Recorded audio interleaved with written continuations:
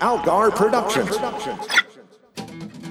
Welcome to the Death of Podcast. I'm Al, and this is Amanda. Hello. And we're making our way through Terry Pratchett's Discworld series one book at a time. This month, we're discussing my favorite book of all time, Book 34, Thud. So this is just going to be like our normal 45 minutes to an hour discussion, right? It is, because I'm going to keep it like I have to. That's my job. Your favorite thing? You're going to talk about your favorite thing for just a little bit?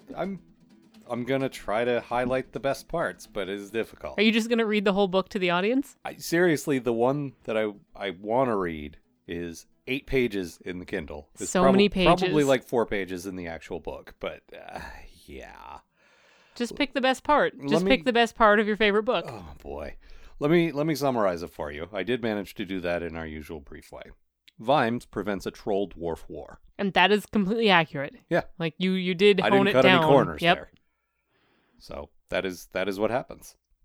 But there's so much. We're still in what I call like his golden period, like his like firing on all cylinders. I would say it started around the first Tiffany book, and it goes. The first Tiffany book is so good. Yeah, and the second one too, and Going Postal. This one, it goes to the next few. I would say there's 5 to 7 books that are just sort of perfect or close to perfect, like the ideal Discworld book. They're so dense and everything's interrelated and everything just clicks, and yeah. This one very much has that, where everything leads into everything else and everything's interconnected, and there's a ton of themes that work together with the actual plot and what's going on with the character development. It's really, really good. And also something that goes away a bit as his infirmity sets in. The overt comedy starts slipping away a few books after this one, but it's still very much in evidence here. There's a bit that runs through this where a historical figure thinks he's a chicken, and it's the silliest thing, and it ties into the plot in very meaningful ways. He thinks he's a chicken, or he thinks a chicken is following him. Nobody's really sure. Is part of the thing, but it ties to the plot in a very crucial way. It's also ridiculous. Like it's so good because he manages, and all the like footnotes and asides are good. Like all the comedy works, but it's all very serious too. It's just that perfect mix. And yeah, I love it. And it deals with some specific themes that I find personally relatable, which is why it's my favorite book. So where to even begin? Like, there's a lot to talk about, but maybe you should drive for a minute since you're just going to talk about everything? It's an embarrassment of riches. Well, let's start with some of the side bits and work our way into the center. Yeah, that works. So let's actually start with your good thing. Well, this is by far the best watch ensemble book.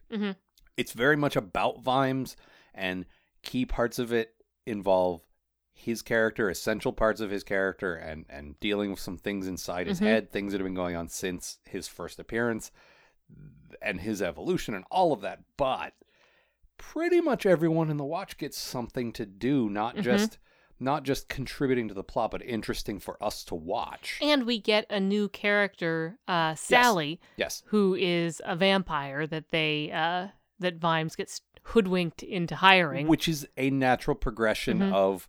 I believe the second watch book was hire a dwarf and a troll. And then it was a golem. And then it was, a gargoyle and like Igors. And like it's been building to this, but every time he's like, I hate vampires. And he goes into it in this one. It's the same with his royalty thing. It's because they think they're better and people believe it and they kowtow to them, and he hates that so much. And even though we get this new character, she's not shortchanged. No. Like, you talk about this being a true ensemble book, as well as getting something for all of the other characters to do. We get to know this new character fairly well. Right. So Detritus gets some stuff. Angua, this is by far the best Angua book. Would you agree with that? Oh, yeah. This is, I don't like Angua that much. Yeah, I don't really like her character. There's not a ton there. See, you always say that, and because I've read this book so much, that's what I think of her, because she's got a lot. Like, there's a chunk of this book from her POV. She's got a lot going on in this book, but up until this point, she's just sort of around. because this is the one I've read the most. This is what I think of the most. Like I would say a good 10% of this book is told exclusively from her point of view in an interesting way. Like the way she perceives smells and her whole thing, the ongoing thing with Carrot and thinking of herself as his property and his dog in some ways, and then her rivalry with this new vampire character because of the whole werewolf vampire thing. It's all very, very good. It's, like I said, by far the best Angua book. There's some good cheery stuff. There's some good, even Colin and Nobby, who are always the side, like, comic relief characters, contribute to the story. And we get a whole passage about why Vimes keeps them around. And it's not just because they're old friends. It's they add something essential to the watch. This is also the best Sybil book. And that's kind of sad because she's actually not in it that much. No, she's still kind of a non-presence, but she's maybe 5% of the book. But she gets some moments. But she gets some good. This is sort of, when I think of Sybil, this is what I'm thinking about, right, is her presence in this book. We'll talk about that. Yeah. Talk about what, like, her moments that you're talking about. So we have Vimes is running around trying to solve a murder. And it turns out that it's very politically motivated, and then some assassins are sent after him, and to his home, but not after him in the streets. They're sent to his house to threaten young Sam and Sybil, and they come at Sybil with a flamethrower, like a fantasy flamethrower. Yeah, not really fantasy. Like, we're getting to the point where there is still some magic, and we'll talk more about that in a minute, but they use this very scientific tool to ignite pockets of gas in their minds. Like, I like that it's this sort of continuing development of the technology. It's not a weapon. Like, it's a tool, but just like a scythe, the scythe can be a tool or it can be a weapon. Exactly. And so they come to get Lady Sybil, but she's out in her dragon pens. And you're gonna fight fire, huh? Yeah. Guess what that old expression really means. And so they throw some flames at her, and then she's wearing her dragon handling so she's gear. already fireproof. So she's fine. And then all of the dragons light up and just flame the guy. She says, "Duck, Sam." Yeah. And then go for it, boys. Yeah. It's very good. And there's a lot of talk in this about her, like, she ends up going with Sam to stop the troll war. Yeah, she's got a practical contribution Yeah. to the plot, but there's also, she just kind of wants to go. But she wants to go because of how Ramkin women are. Yes. Like, she's built in that mold of the, we saw this actually for the first time in a Carry On movie. Yes. But it's a famous sort of British thing, yeah, I think. where you're handing around sandwiches while the embassy is, like, being bombed, right, and just completely unflappable and just steel underneath. And we've heard a little bit about that, but this is the first time where we've actually seen it. And it talks about her lineage, about how these generations of Ramkin women have been like that, to the point where she's like the ultimate realization of this. And she steps up when it needs to, and then afterward she's like, "Oh, Sam, Jesus." And like, it's nice because she's still human. She's not just like this steely whatever. It's a nice, like, shading of the character, I think. And you're right, we both remembered her being this throughout, and she's barely been in it, and that's so disappointing because she's such a great idea for a character. But there's just not that much of her in it. But this is, when I think of Sybil, same. This is what I think of. I think of her in this. Same.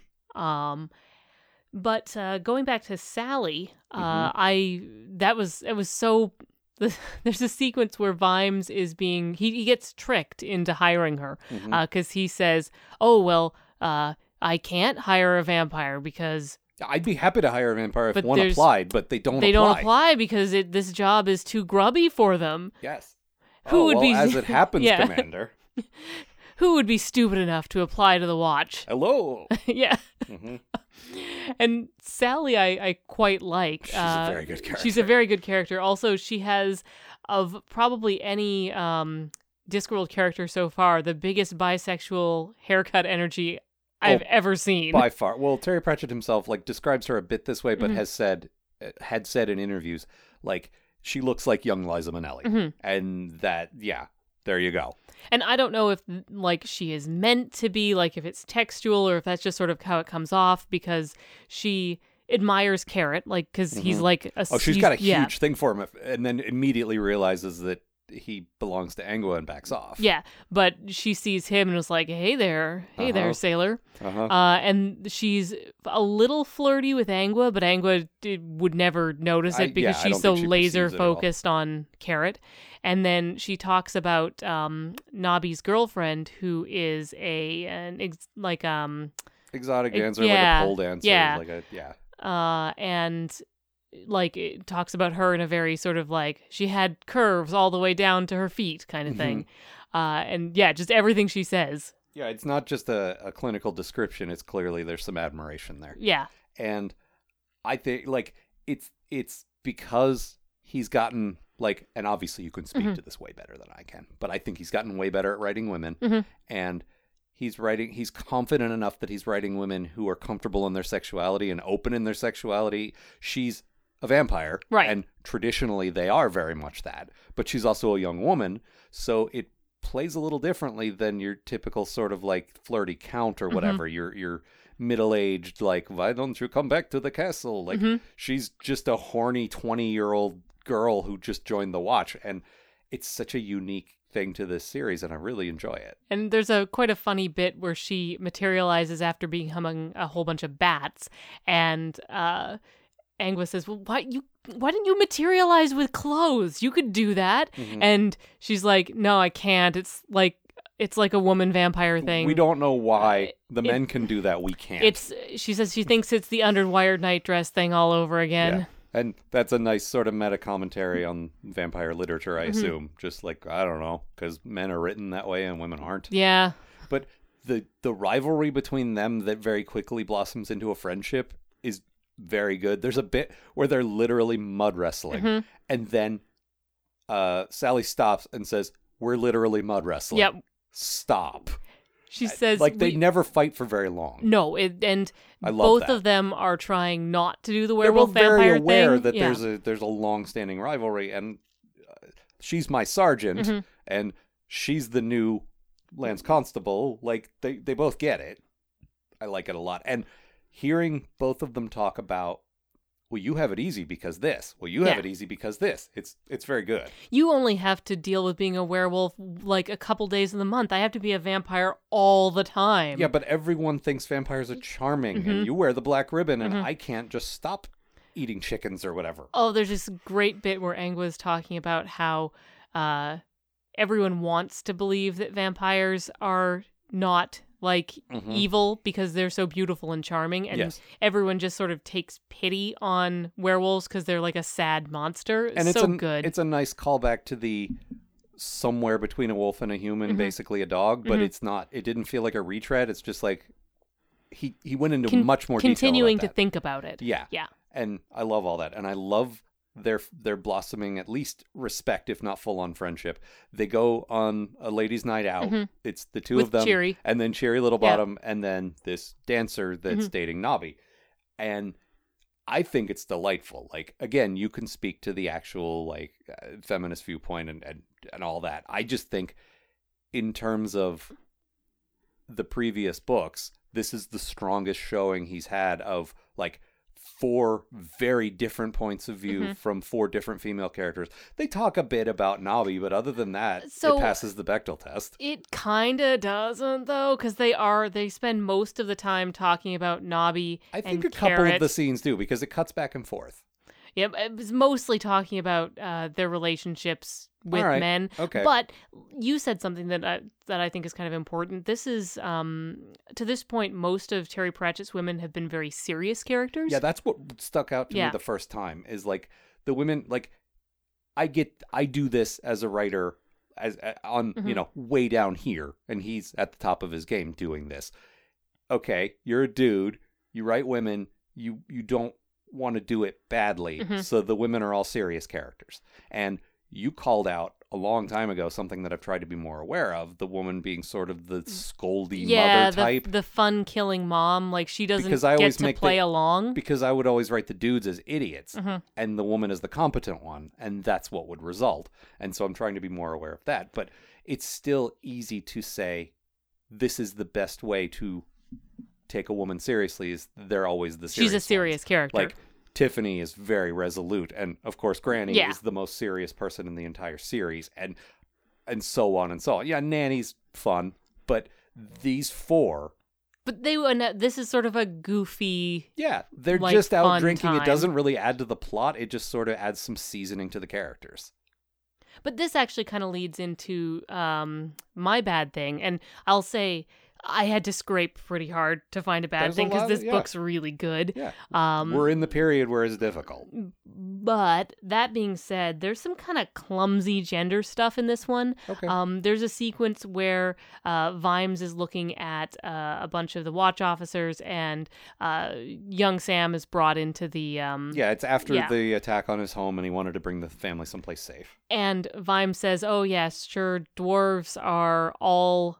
supposed to be presenting as male, and we can't tell which ones are ladies. But as soon as you get like a kid in the room, you can tell which ones are ladies because of how they like ooh and ah over a kid. And I just like I get what he's saying. The thing is, I've seen it happen when I work in an office. But I've seen it happen with dudes who go like goo goo gaga for babies, and there's usually also a contingent of women who are like, please don't hand me that. Apart from you, well, that's not true. I know plenty of women like that. But like in a workplace environment, I worked around the military for a long time, and I think probably the Watch is a similar kind of environment where people sort of gravitate to the more traditional roles, and that's not great. But it's also like... I'm not defending it, to be clear. I've just observed this in other settings. There's also some stuff with Tawny or Betty, who is Nobby's girlfriend in this, who's like supposed to be like sort of a Jessica Rabbit type, like completely like va-va-voom. Yeah, to the point where dudes are so intimidated that they won't ask her out. Yeah, and so she is dating Nobby because Nobby just will ask anyone because he gets rejected all the time anyway, so it doesn't matter to him anymore. And there's is that problematic? There's just some stuff in here that sort of like the bombshell airhead joke stuff where there's a bit where he's like, well, it's like a god said, you're going to be real stupid, girl, but it's not going to matter because you're so pretty. And it's like, shut up. I get that. But on the other hand, first of all, she ends up being kind of an interesting character because she's like, yeah, she's dumb and some of that's cheap, but I like her naivete, like genuine naivete. Like she thinks she's doing art and she doesn't see it as particularly like for the purpose of titillation, and she doesn't like. Well, she says the reason, like they're like, why do you think they hired you at the dance club? And she's like, because I'm good, and she is. Like she did. Earnest she is. She did a bunch of dance schools, and actually like even ballet. And even Nobby says when he comes into the club, he's like, oh no, this bit's really hard, because it's like it is a skill, it is an art, and I liked that. Yeah, and. Again, she's probably, she's the weakest of them. But this group of four of them that have all very different attitudes, it's almost sort of like that Sex and the City mix. I don't know how it breaks down. I watched that show a long time ago. I don't remember a lot about it now.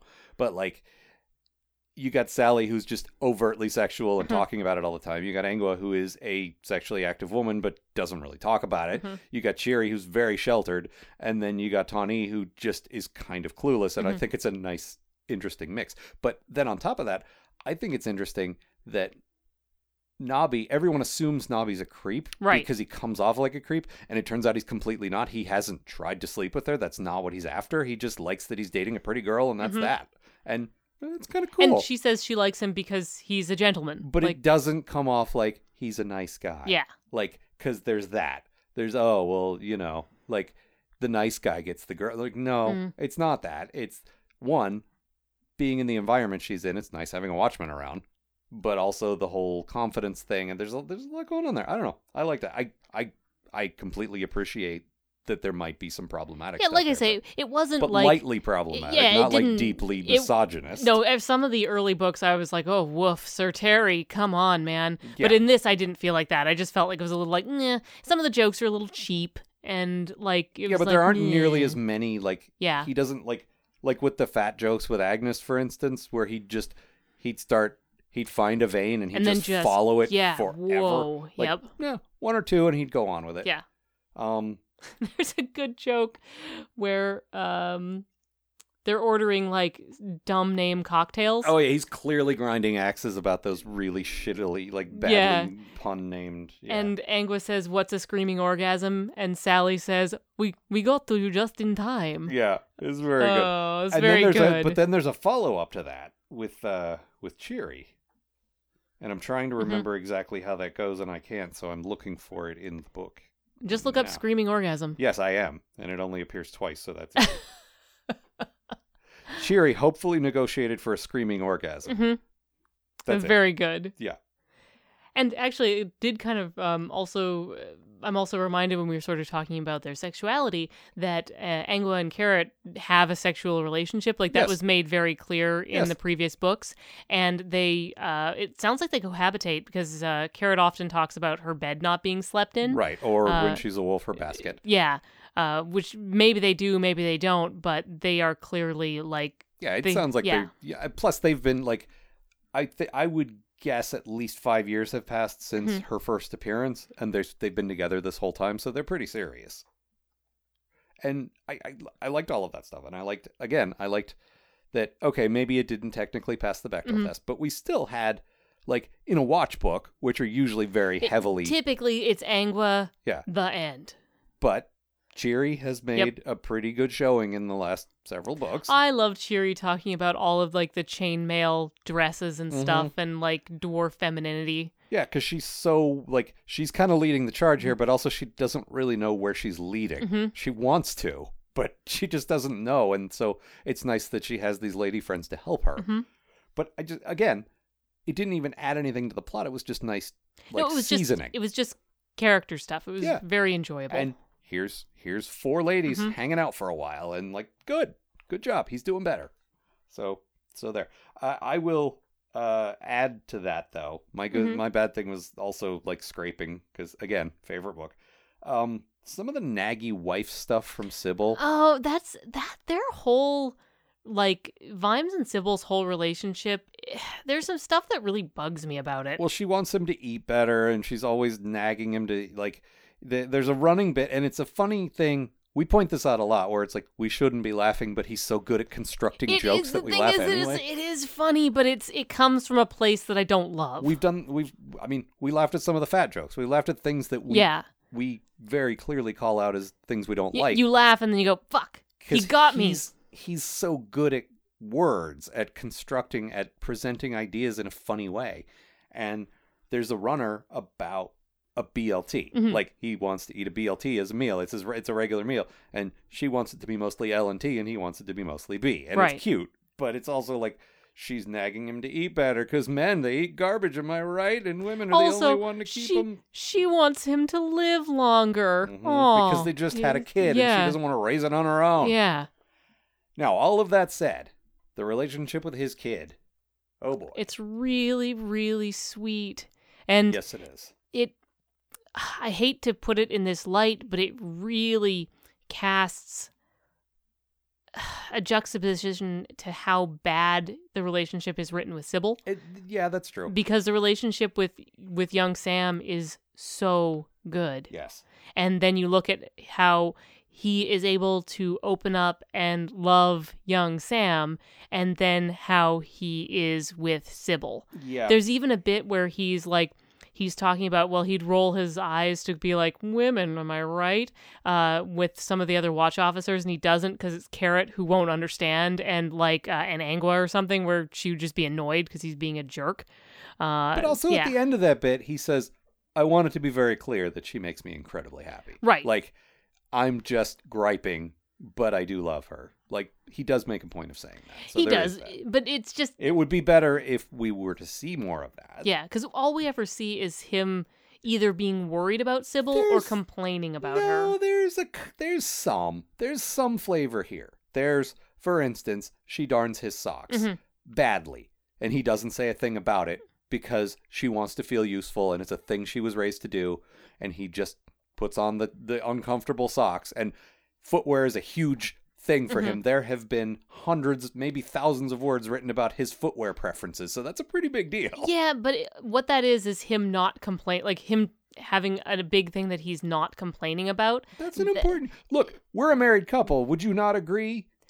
Picking things not to complain about is a very important... Yeah, like, there's tons of things. But that's a necessary part of a relationship, but it's not a nice part. Okay, and I'm not saying it's not something that isn't worth exploring, but there's so little nice between Sybil and Sam. We should have, but okay, all of that said, the stuff with his kid is so good. We need to talk about that. That's one of the main things that I love about this book. Well, one of the sort of the driving themes or plot points of this book is that it's important to Vimes that he make time every day for his son. Well, we've seen throughout the book, like as soon as he hooked up with Sybil, he never has time for her. That's the main part of why their relationship is so like isn't as good as it could be, because he's always, if work pulls him away, that's the more important thing. Right. Here's where he's decided to draw the line, and I don't want to talk about how the Sybil thing the whole time. Right. But to draw the line there, he has decided that his kid is important enough and he will make time. Right. And so every day at 6:00, he comes home, even if it's just for an hour and he has to go out again. It doesn't matter. It doesn't matter to read to Sam before he puts him to bed. And there's this very specific book, and we actually had a look at this as well. Because I own it, because it's a great little illustrated side piece to this called "Where's My Cow?" And that's just the book in the book. Yeah, the printed version though is a sort of meta. We sort of zoom out to see Sam reading it to young Sam, and we see like in here it briefly talks about him telling his own version one time, like, here are all the things you see in the city, and then making snide comments about it, and Sybil saying, please don't. Please don't teach the kid to say bugger it like Falwell Ron does. That's bad. It's actually kind of a good bit in the book where Vimes does that, and Sybil doesn't say anything, but she's aware of it. And then the next day, young Sam says, bugger it. Yeah. And she sort of gives him a meaningful look, and that's and then they never talk about it. Yeah, don't teach your kid to say fuck, I guess. Yeah. But I don't know anything about that. No, but he's reading this, like most children's literature is, safe little fluffy animals. And he's like, this kid is being raised in the city like I was. He doesn't know what a fluffy animal looks like. He knows a rat, and that's it. So why don't I teach him, the Vimes version? But he goes a little too far with it. But yes, it is this moment, and it's described so beautifully. Like, everything goes pink at one point, he says. Just like all the problems melt away, and it's just this this place, this time is for them, and it's so good. And he's not like, there are times where maybe he leans on the macho thing a little too much. He's not too bad about it. No, but Vimes is a macho character. He is a tough guy cop who like lights his cigar and says the one-liner as he's killing the bad guy. But he, all our problems aside, does love his wife. And he really loves his son. He loves his kid, and it's not like this is so important to him, and it would be so easy to write him as like, I'm not going to read a book to my boy. That's like, we'll play ball or something. Like, no, he gets it. Raising a child is something that women should do. Yeah, exactly. He doesn't feel that way. He wants to be there. Yes, and it's so very good. And the passage I wanted to read, and I won't because it's so very long. It's super long. But it's so good. It's very good. It's my favorite part of my favorite book. It's okay. So this is near the end. This is like the climax of the third act. This is he's going to the den of where the bad guys are, and he's deep underground. He doesn't know where he is exactly, and he doesn't know how to get out of there. And it's 6:00, and he can't get back. And he's got this, and we'll talk about this more. But he's got this force in his head driving him to like channel his rage and do horrible things.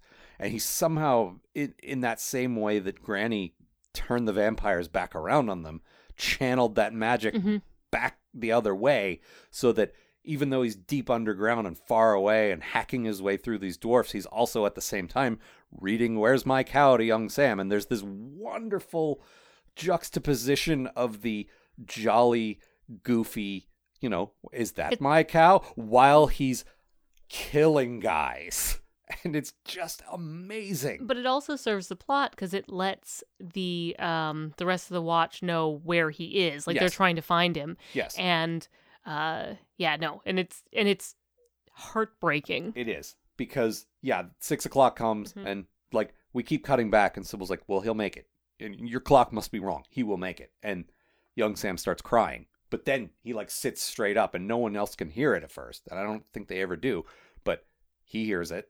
He's being read to. It's taken care of. And it's so good. So, okay, let's talk about that, though. Let's talk about this thing that's in his head. Like, this kind of ties into your good thing, and it's a big chunk of the book. Yeah, so this is the summoning dark, which, so let's take a step back. Something that dwarves do underground is they do something called mind sign, which is just their way of sort of talking about what's going on in the mine, and it's a way to have arguments, and it's a way to scream without screaming, because they're in this tight, confined space. It's a lot like the way people describe working in a submarine or working in space. You are stuck. You're sharing the same air. You can't leave. These people are just here all the time. And there's this wonderful bit where Carrot's talking about what it's like and how when there's panic, it spreads from dwarf to dwarf just unstoppably and quickly. And the mind sign is to express those feelings without having to sort of actually say anything that might cause a ruckus. And it ties so beautifully into the earliest descriptions of the dwarfs having no religion. This isn't religious, but it is. It's very like mystic. Yeah, but also what's the word I want? Where you ritualistic. But it's... Well, the dwarves, they don't have gods in that sense, really, but they have tradition. Yes, tradition and to deep the point. Ritual and some old magic, and it's even said specifically, it's been around for so long they forgot it's magic. They just assume... It's just a thing. But it all ties together with the stoicism of the dwarfs and their atheism, but at the same time, it all works together so well. And so the mind sign, some of it is just like dwarf chatter, but some of it is this old ancient magic. And Carrot talks about how the dwarves have just many different words for dark. Like they're in a mine, so there's lots of different ways to describe. There's sort of the homey dark that you have in your own cave, like companionable silence and all of that.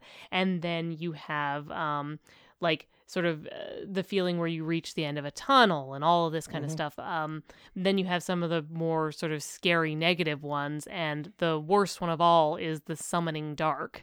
And this one is written on the wall in their own blood of a dying dwarf who's been betrayed by other dwarves. And so we've got this dwarf who witnessed the murder. And so, he witnesses they find an artifact, and they're trying to hush up what the artifact says, and the dwarf hears that, and they just club him and leave him for dead to just drown in mud in the most. But they don't kill him instantly. He lies there. So, and leaving another dwarf to die in a mine is like that's the worst way you can. Yeah, if we're running a society based on mining, we can't do this. And so he curses them with his last breath with this summoning dark, which is like a symbol written on a wall, and Vimes is down there, and in the early parts of the investigation goes in a door he's not supposed to go in, and he cuts his hand, and the dark gets in. And that's sort of what ties into my good thing is Vimes's rage in this, because we've seen Vimes's rage throughout this book series. He has it, and he's tried different methods of controlling it. For a while there, he just gave up and just drank to sort of help control it. Well, but we've talked a lot about how his main giant arc is constantly trying to change and become a better person, and he lifted himself out of the gutter and he stopped drinking, but he's still got he's cop. He's got rage issues. And so he's got so much anger, and at first it feels like, oh, this is just Vimes' regular anger over bad stuff that's happening. But it grows more and more, and you realize that, no, it's not just Vimes' rage. It has the same flavor as Vimes' rage, but it's a lot more fierce, and that's the summoning dark. It's trying to seize on it and amplify it and ride it. But it's still feels very Vimes. It's not Yes. like it's like something No, possessing him. The first time you read this book, you don't think it's out of character. You get these No. every time following a sequence like that. You get these about 1-page cutaways about this entity exploring these streets and not understanding where it is and why can't it get in, and you're not really sure what the context of that is. You think it might just be in Ankh-Morpork, Yeah. like just be walking the streets of Ankh-Morpork. And you realize later it's the Summoning Dark. His mindscape is the city streets, Right. because that's him, the way yeah. he thinks, and that's the Summoning Dark's trying to get in, and every time it fails, it's like, why can't I do this? What is this guy? And this actually is this is the quote that I decided, Right. which is after the passage I decided not to read, the big long berserker rage, where it still fails to get in. And this is the culmination of all that. This is the payoff to all that. Night forever, but within it a city, shadowy and only real in certain ways. The entity cowered in its alley where the mist was rising. This could not have happened. Yet it had. The streets had filled with things, animals, birds, changing shape, screaming and yelling, and above it all, higher than the rooftops, a lamb rocking back and forth in great slow motions, thundering over the cobbles. And then the bars had come down, slamming down, and the entity had been thrown back. But it had been so close. It had saved the creature. It was getting through. It was beginning to have control. And now this. In the darkness of the inner city, above the rustle of the never-ending rain, it heard the sound of boots approaching. A shape appeared in the mist. It drew nearer. Water cascaded off a metal helmet and an oiled leather cloak as the figure stopped and, entirely unconcerned, cupped its hand in front of its face and lit a cigar. Then the match was dropped on the cobbles, where it hissed out, and the figure said, "What are you?" The entity stirred like an old fish in a deep pool. It was too... Oh, sorry. I read that in the wrong voice. Ha. What are you? The entity stirred like an old fish in a deep pool. It was too tired to flee. I am the Summoning Dark. It was not, in fact, a sound, but had it been, it would have been a hiss. Who are you? I'm the Watchman. They would have killed his family. The darkness lunged and met resistance. Think of the deaths they have caused. Who are you to stop me? He created me. Quis custodiet ipsos custodes. Who watches the Watchman? Me. I watch him, always. You will not force him to murder for you. What kind of human creates his own policeman? One who fears the dark. And so he should, said the entity with satisfaction. Indeed, but I think you misunderstand. I am not here to keep the darkness out. I'm here to keep it in. There was a clink of metal as the shadowy watchman lifted a dark lantern and opened its little door. Orange light cut through the blackness. Call me the guarding dark. Imagine how strong I must be. The summoning dark backed desperately into the alley, but the light followed it, burning it. And now, said the watchman, get out of town. It's so good because that is how Vimes sees it. It's Vimes keeping his own darkness inside. And the thing is, we've talked about this many times. The whole police can watch after themselves message doesn't work for us. Nope. We don't like it, but the reason this particular story resonates with me personally so much is that it's about a man with a strong sense of morality and purpose that can keep his own rage under control. And even this magic-induced rage of this ancient thing, it's a constant struggle, but it's also a struggle he's familiar with. Yes. Like, this is a particularly harsh test, but he's been preparing for it his whole life. I constantly compare him and Granny because there's such similarities between the two of them. They have such a strong, realized sense of self and right and wrong and what they are here for. And they never waver from that. And that's what I aspire to. I'm not a tattoo guy, but I have seriously considered getting a tattoo of the Guarding Dark because it's such a strong, it's not just a thing from my favorite book. It's a strong symbol to me. It's such a good, You should do it. Tattoos are cool. Yeah, okay. It's just not a thing I'm particularly want. But I'm reading this book again. It's like, make it a Patreon goal. If we hit no, stop doing that. If we hit 69 followers, nice.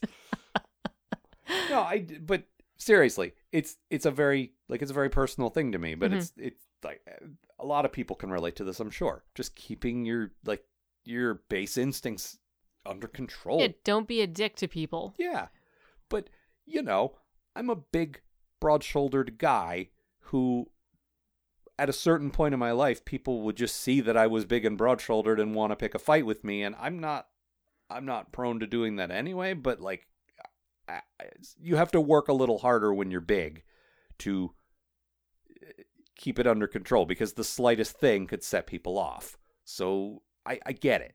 You have to watch yourself. I like it. I like it a lot. No, and I like I say, I like that it's not an issue of possession. It's not, like, I mean, there is some possession elements to it, but... Like I said, it's there to amplify and then sort of ride the wave. Mm-hmm.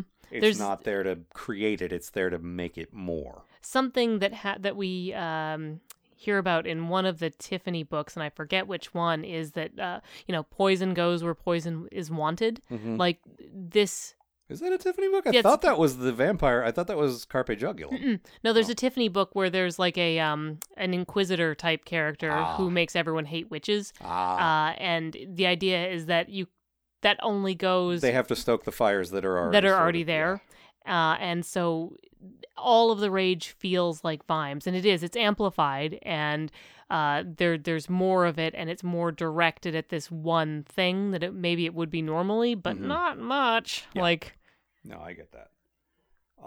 Is there anything else on that topic? Because there's other things I want to move to, but I don't want to. No, that's pretty much it. Okay. Like I say, that's my good thing. It was so subtly written that I didn't realize that that's what was... All the clues were there, Mr. Policeman, but I didn't realize it was happening until...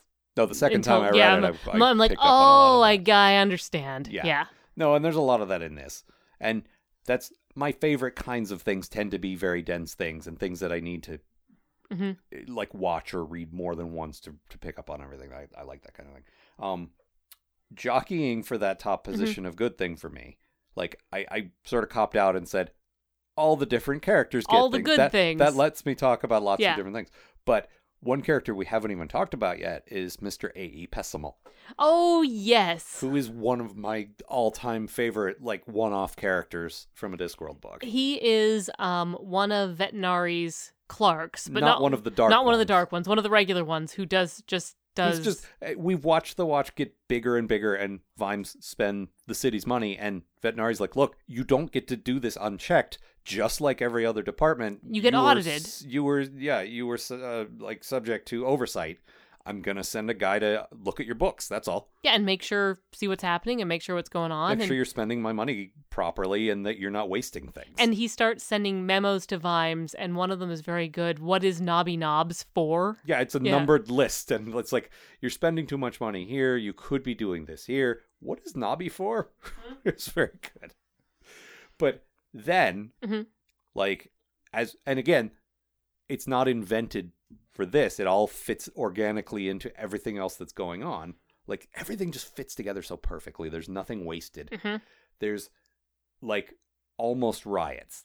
Like, there's the tensions between the dwarfs and the trolls are getting real bad, and it's coming up on Coombe Valley Day, which is a famous observing, like, the worst battle between the dwarfs and the trolls, who they both believe the other one ambushed.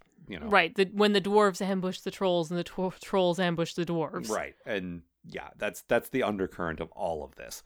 And he's like, sorry, everyone's got to work double shifts, everyone's got to work the barricades, and there's some wonderful callbacks to Night Watch there. And it honestly, the stuff, the callbacks to Night Watch almost felt like this book was written before that book. Like, it almost feels like seeding instead of but they felt like very specific callbacks. But it was very good, like Vimes talking about the barricades they have as, like, for police officers are just like, the black and yellow striped bars. Pieces of and wood. He's like, no, this a isn't real a barricade. Yeah, and so Pessimals bothered him for like the 5th time, and he's like, I don't have to. All right, you know what? And he gets this cruel, like, it's described very specifically as manic every time he does it. And this is one of my favorite things about Vimes, when he gets that glint in his eye where he's like, oh yeah? Okay. So you're here to learn about policing. Guess what? Put on a helmet. You're a policeman tonight. And Pessimal's like, wait, what? And he's like pushing him off to Colin and saying, this guy's a policeman. And they all get it. Right. Wink. And this is a very serious man. And he takes it very seriously. And smash cut to later, he ends up fighting a troll single-handedly, trying to save Vimes' life. Yes, of all the watchmen working that night, only 2 of them got injured, Vimes and this guy, because he charged at a troll. And Vimes gives him an out, like he says, "Okay, listen, the things are about to get I'm serious. Done fucking with you now. I think you can go." And that's why I say he's a very serious man. He's like, "No, you gave me a job and I'm going to take it very seriously. Tonight, I am what do they call it? Provisional watchman. Yeah. And he's not a coward. He's brave. Yeah. And then it turns out, as the book goes on, Vimes is starting to realize that all of the reports that he's ignoring are important. And they several times, information that he could have had at hand to help him, he didn't have because it's buried in some paperwork that he ignored. Yeah, and so he realizes he needs someone to go through it. Eventually, he uses his gooseberry. Well, I want to talk about that in a minute, but yeah. Pessimal, shows up and says, I want to be a watchman, and Vimes knows. Yeah. He's like, I saw it in your eyes. I know that's why you're here. I want you to be one too, but I want you to be a special new kind of watchman that handles my books. Like a forensic accountant. Yeah. Like the guys who brought down Capone. Like, not a joke, but you have a very valuable skill that people hear. Like, there's long-running jokes about how they don't know where to put the punctuation in the reports, and they struggle with, basic literacy. And he's like, dude, someone like you on this force would be amazing. And just like when they brought Cheery on, and she knows suddenly they opened the whole door to forensics. Yeah. Now we've got someone who can read the reports, and Vimes says, I need someone here to know what's important in the reports, and so you know what's important. You're also going to spend 2 weeks, or 2 days out of the week, on the streets. The beat. Yeah. Which is very good. And then, we get the payoff too, because he's had the Disorganizer for 3 or 4 books now, and it's like, okay, Terry Pratchett, I get it. Yeah. You keep buying Palm Pilots, and they keep being terrible. I understand what, you chose this! I was buying tech in the late 90s, early 2000s, before smartphones kind of figured themselves out. I get it. There's eat up Martha. Yes. We weren't quite there yet. I understand. But the joke had been told. And so he elevated to the next level, which is, for the first time, his Disorganizer is useful. He figures out, wait a minute, I can tell this thing to dive through those massive piles of papers and say, I need you to add up all of these things that we would never notice very quickly. Oh, yes, of course. That's what I'm for. Yeah. I would be happy to do that. And it's so nice because I was ready. First time I was ready to roll my eyes. You did this bit. It was very funny. But I loved it. But it's what is left. Also, when he needs to send a message to Sybil that he's going to be late, he uses the... Oh, now it ties into the clacks. Yeah, he uses the Disorganizer to run to the... And it's a little imp, and he actually has to run. Yeah, to the nearest clacks tower to send a message. Yeah, he calls it his blue nose attachment, but what all that means is he just has to run and tell the clacks tower. Right, and when he comes back, he's like, yeah, I was chased by cats and rats. And he's like, but you're a magical creature. Yeah, but they don't know that. And it's... again, I really loved this bit. I'm sure I said that in those books. But for the... It's something else. The imp feels like a character in a way, and I love it. It's very good. And again, it's a good payoff to that long-running thing. It's like, he finally... and it's kind of another step in Vimes... Because he learns how to use the imp a little bit. But it's just like rolling his eyes at having to have a troll and a dwarf. Rolling his eyes at having to have the werewolf. All of those things. Eventually, he's like, okay, now that I'm done being pissy about this, how is it useful? It is useful. And I relate to that so much as well, because my knee-jerk reaction to things is so often completely wrong. And if you stop and think for a minute, this is a good thing, stupid. So... that's I enjoyed that. And one thing we didn't really talk about with Nobby and Colin that I wanted to come back to real quick is there's some discussion about why they're useful. Right. Why I said that, but I wanted to get into that for a minute. Because he talks about how having 2 old, experienced watchmen, we dealt with this in previous books, we deal with it a bit here. They feel very sort of they're still a little racist. They say some things about dwarfs and trolls that are like, oh, dude. Don't say that. It's not like that anymore. And they don't fit in the modern watch. I'm pretty sure we dealt with this in the previous book. But here, they're still a little bit like that, and they're still keen to prove themselves. But it's we talk about why he keeps them around, and it's because... having those connections, Colin is basically he's in charge of traffic now still. Yeah, but there's a thing he has, and I don't remember what the title was, but it's he's the liaison to all the retired guys and all the guys they arrested that they're okay with now, and all the... And he has his own office, and it's It's called the Twaddle Room. Yeah, they're like in an yeah. old lemonade factory, Yeah. and they couldn't get rid of some of the weird... Because of the Historic Preservation Society. Right. And so, but it's a place where people can just sort of swing by and have like a friendly chat with Colin. There's retired watchmen who aren't watchmen anymore, but still want to gossip about what's going on. And or even whatever. some sort of semi-retired criminals who are just sort of Yeah. like, they just remember fat old Fred. Yeah. And so they swing by and they'll talk about what they hear. And so Fred's got his ear to the ground Yeah. in a very important way. And there's some discussion of Nobby being similar. Like, these old school guys are not changing with the times, and that's not great. But on the other hand, guys who have been here for 30 years or whatever it is, like... They do know things. The timeline is vague on purpose, which is fine. But, yeah, it's useful because these guys... Back in Conan times. Are plugged into the city in ways that the new guys never would be. And it's so good because, it's... Why are they still here? Why would Vimes... in this modern watch keep these guys? And I really like that. I like, for the first time, I get it. And even later, like toward the end of the book in the third act, there's this device that Vimes wants to secure. Well, guess what? I've got an excellent petty thief here who already did it. Infamous for raiding battlefields and nicking what's most valuable before anyone else gets there. And yeah, all the dwarfs are looking around. Well, where's this thing? Where's this thing? Oh, I've got it. It's in his pocket. Nobby, did you find that very important thing I told you to look for? No. Wait. Nobby. Yes. Because his natural reaction is no, of course not. So, yeah. Let's talk about Mr. Shine. Oh, man. If the quote that I chose not to read that I would have read that would have been like fucking 10 pages is where Vimes meets with Mr. Shine. Who's kind of the king of the trolls. Yeah. So... what happens with Mr. Shine is there's the rock. Metamorphorical. Yeah, or whatever.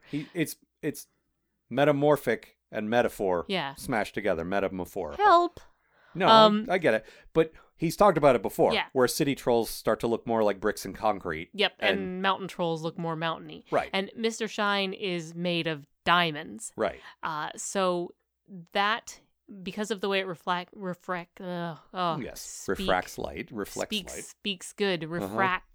light. He has a cooler brain. So even though he's down in the plains where it's hot, he can still think the way they can up in the mountains. All the heat is reflected off of him, so he's always cool no matter what. So he is... And he says that part of the reason that this Coombe Valley thing has gotten so out of control is every time like a king of the trolls shows up, it just gets in everyone's head that it's time to reenact Coombe Valley again. That's sort of like a magical, mythical type thing. Right.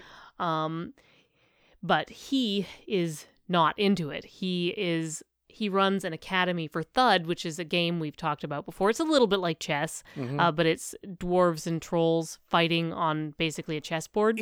They actually released, and unfortunately it doesn't work on my Mac anymore. There might be a version out there that will work on some people's computer. Like it's a freeware thing, but that was like an official thing. Because I played it, and for the context of the book, it actually helps a little because it is like chess in the sense that it takes about 5 minutes to learn it. It's got very simple rules, but also pretty complex dynamics, which it's not easy to design something like that from scratch. And maybe he took an existing game and just changed it. I don't know. I have no idea. But it worked really well as like because I'm not a huge like board game kind of guy. Right.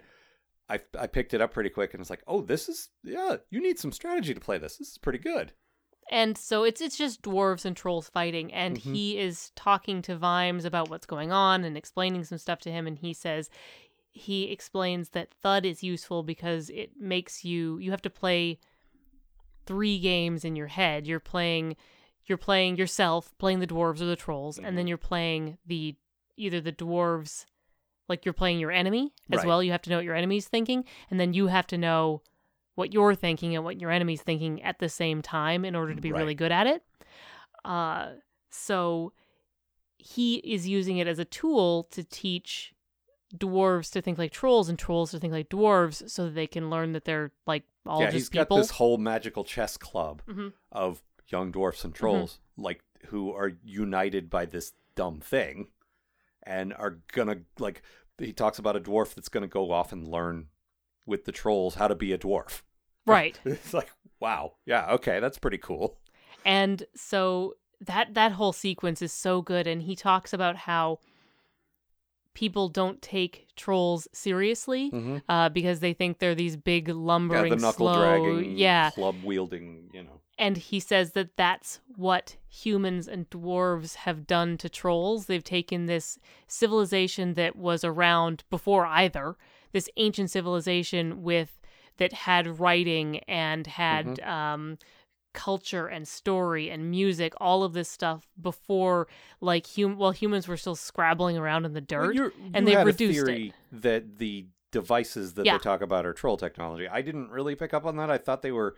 It doesn't matter where they come from. Is the short answer? The devices Could are be like alien... extra double magical things. Like one of the things they find is like a perpetual motion machine. The MacGuffin, the thing that we're kind of after, is a cube that has recorded. It's basically like an audio recorder, only right. it has incredible capacity. It can right. record over thousands of years of just like tree noises because it was in the forest. Right, and it to me it felt like old troll technology.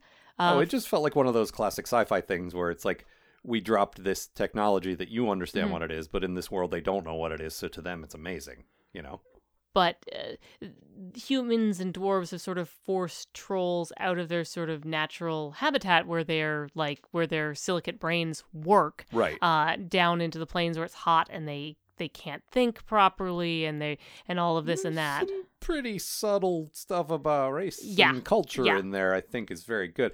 There's like, it feels really sort of tasteless, and again, two white guys talking about this. Oh, but no. I'm just saying, like, to use fantasy races to talk about race relations and culture relations and all that, and because it's so subtle, because he's not saying one for one, right? These guys represent these guys. Instead, it's a broader thing.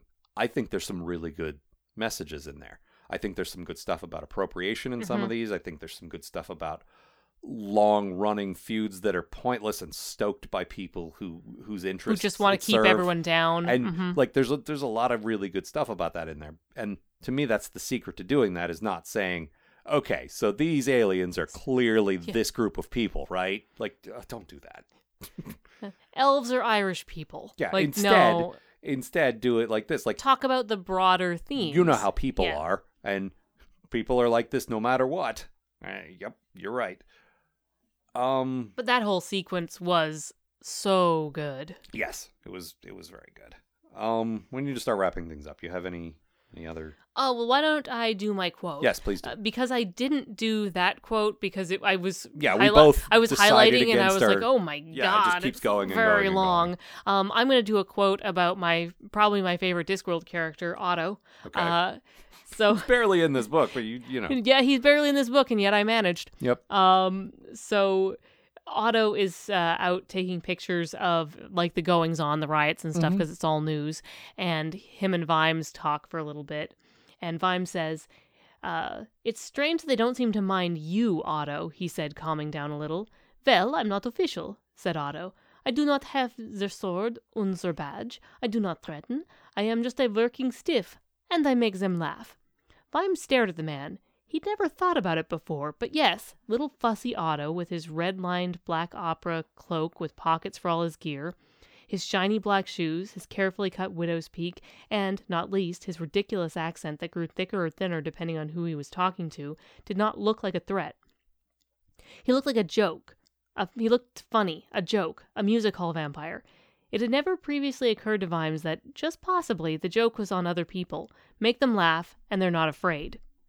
That, in particular, struck me as very insightful about, right? Because there are definitely cultural things where you're very much in the minority in a larger group of other people, and you don't want to come off as threatening, so you play up the whatever less threatening aspects of things people know about your group. Yeah, the things you're doing so that Yeah. You don't you're in so a they don't threatening perceive you as a Yeah, because you're the one who's actually being threatened because you're in a scary situation. Right. I've definitely heard people of color describe that, but it's not exclusive to them. Like No. it happens anytime someone is sort of an other in a larger group, and it's a very good human nature thing. No, it's a thing you have to do as a woman sometimes. Yeah. You either have to you play up your we're one of the guys because I would like to leave now, or whatever. Well, it's like I was talking about before. When you're a big guy, you have to play up like, I look at me, I'm clumsy, and I'm a I am an wuss, oaf, and I'm a yeah. But yeah, I liked all of that a good deal. I also like talking about it being a good ensemble book. It's a good watch ensemble book, but also, as we talked about last time with Going Postal, he's built Ankh-Morpork to the point where all of the things from other books that were not like nothing to do with William de Woerd, nothing to do with Moise van Lippig, but these things inform what's going on. Vimes is now to the point where he thinks about what the as politicians call it now, the optics, which I fucking hate that word, but what it looks like to the outside world. We can't have a troll officer carrying a dead dwarf out of that mine. Right. Because Otto will take a picture of that. He's now thinking in terms of, like, his thoughts have changed because there's a newspaper now. The post office, they talk about the cabbage stamp that came up in the other one. There's a couple of other things, like he came up with a Coombe Valley stamp, which is fanning the flames. And, that idiot at the post office, yeah. And there's talk of the postal coaches, like the mail coaches, when they're trying to get to Coombe Valley. Like, and a lot of the stuff about the clacks as well, yeah. Yeah, but it's not about those things. They're just part of the landscape, and he doesn't ignore that he's added that to the tapestry, and I love that. I love that this world, like, we keep seeing different parts of it, but all of the different parts affect all the other parts. Like, as big a part as Vetinari usually is in a watchbook, and as much as he was in Going Postal, he's not in this one very much, but he's, They're all really great, though. Every time. This is not as good a Vimes or a Vetinari book as the previous one. Oh, no. But, yeah. There's some always, good stuff. The bits between the two of them. There's a bit where he's telling Vetinari what happened with A.E. Pessimal, and Vetinari literally doesn't, like, he repeats it 5 times.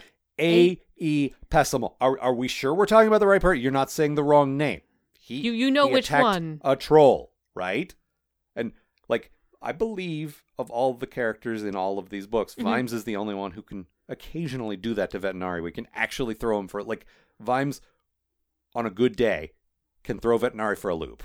Like, he can't always do it. And that's one of the things I think that Vetinari likes about him. Keeps him on his toes. Because he never does it in a way that's threatening. He just keeps him guessing. And that's good. All right. Need to wrap things up. Okay. Any final thoughts?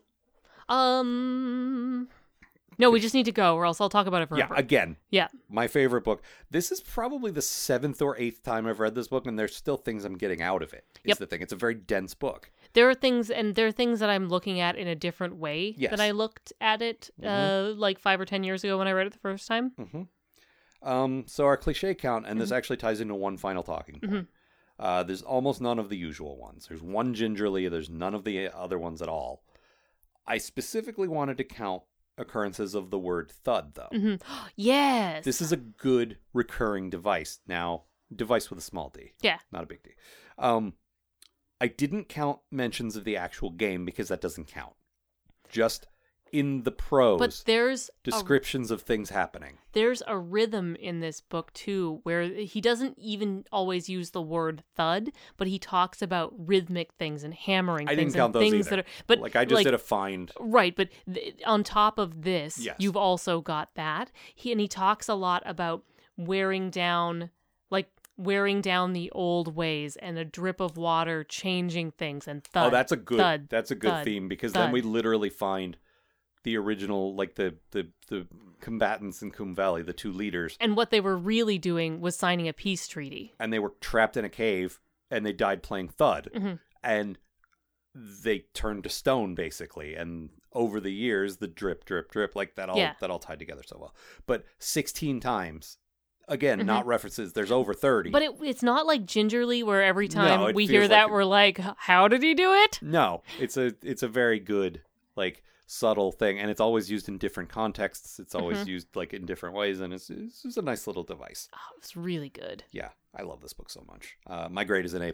I knew that before we even reread it. Just like no chance it wasn't. My grade was an A. I really liked it. There was a few odds and sods I didn't love, but I really liked it. It is one of the best books. Yeah. So that's all for this time. Next. Oh, Pune. Oh, yes, of course. What do we got? It's a short one. Okay. Veterinary waved a languid hand. Full carts congesting the street, Vimes, is a sign of progress, he declared. Only in the figurative sense, sir, said Vimes. Yeah, that was... That's not exactly a pun, but it is like play on words for sure. All right, so next time we will be doing the third Tiffany book, Wintersmith. Ooh, I like this one. Which is one of your favorites, I know. Yeah. It's one of the weaker ones for me because it leans on some mythology stuff that I'm not familiar with, but we'll discuss that next time. This has been a co-production of Ron Algar Watt and Amanda Smith for Algar Productions and Giant Black Albatross, copyright 2020 and 2021. For full archives, RSS feed, and more details about us, visit thedeathofpodcast.com. And for access to our show notes, bonus photos, advanced copies of episodes, and even the opportunity to pick something for us to review, consider a donation at patreon.com/Algar. That's AALGAR. Thanks for listening.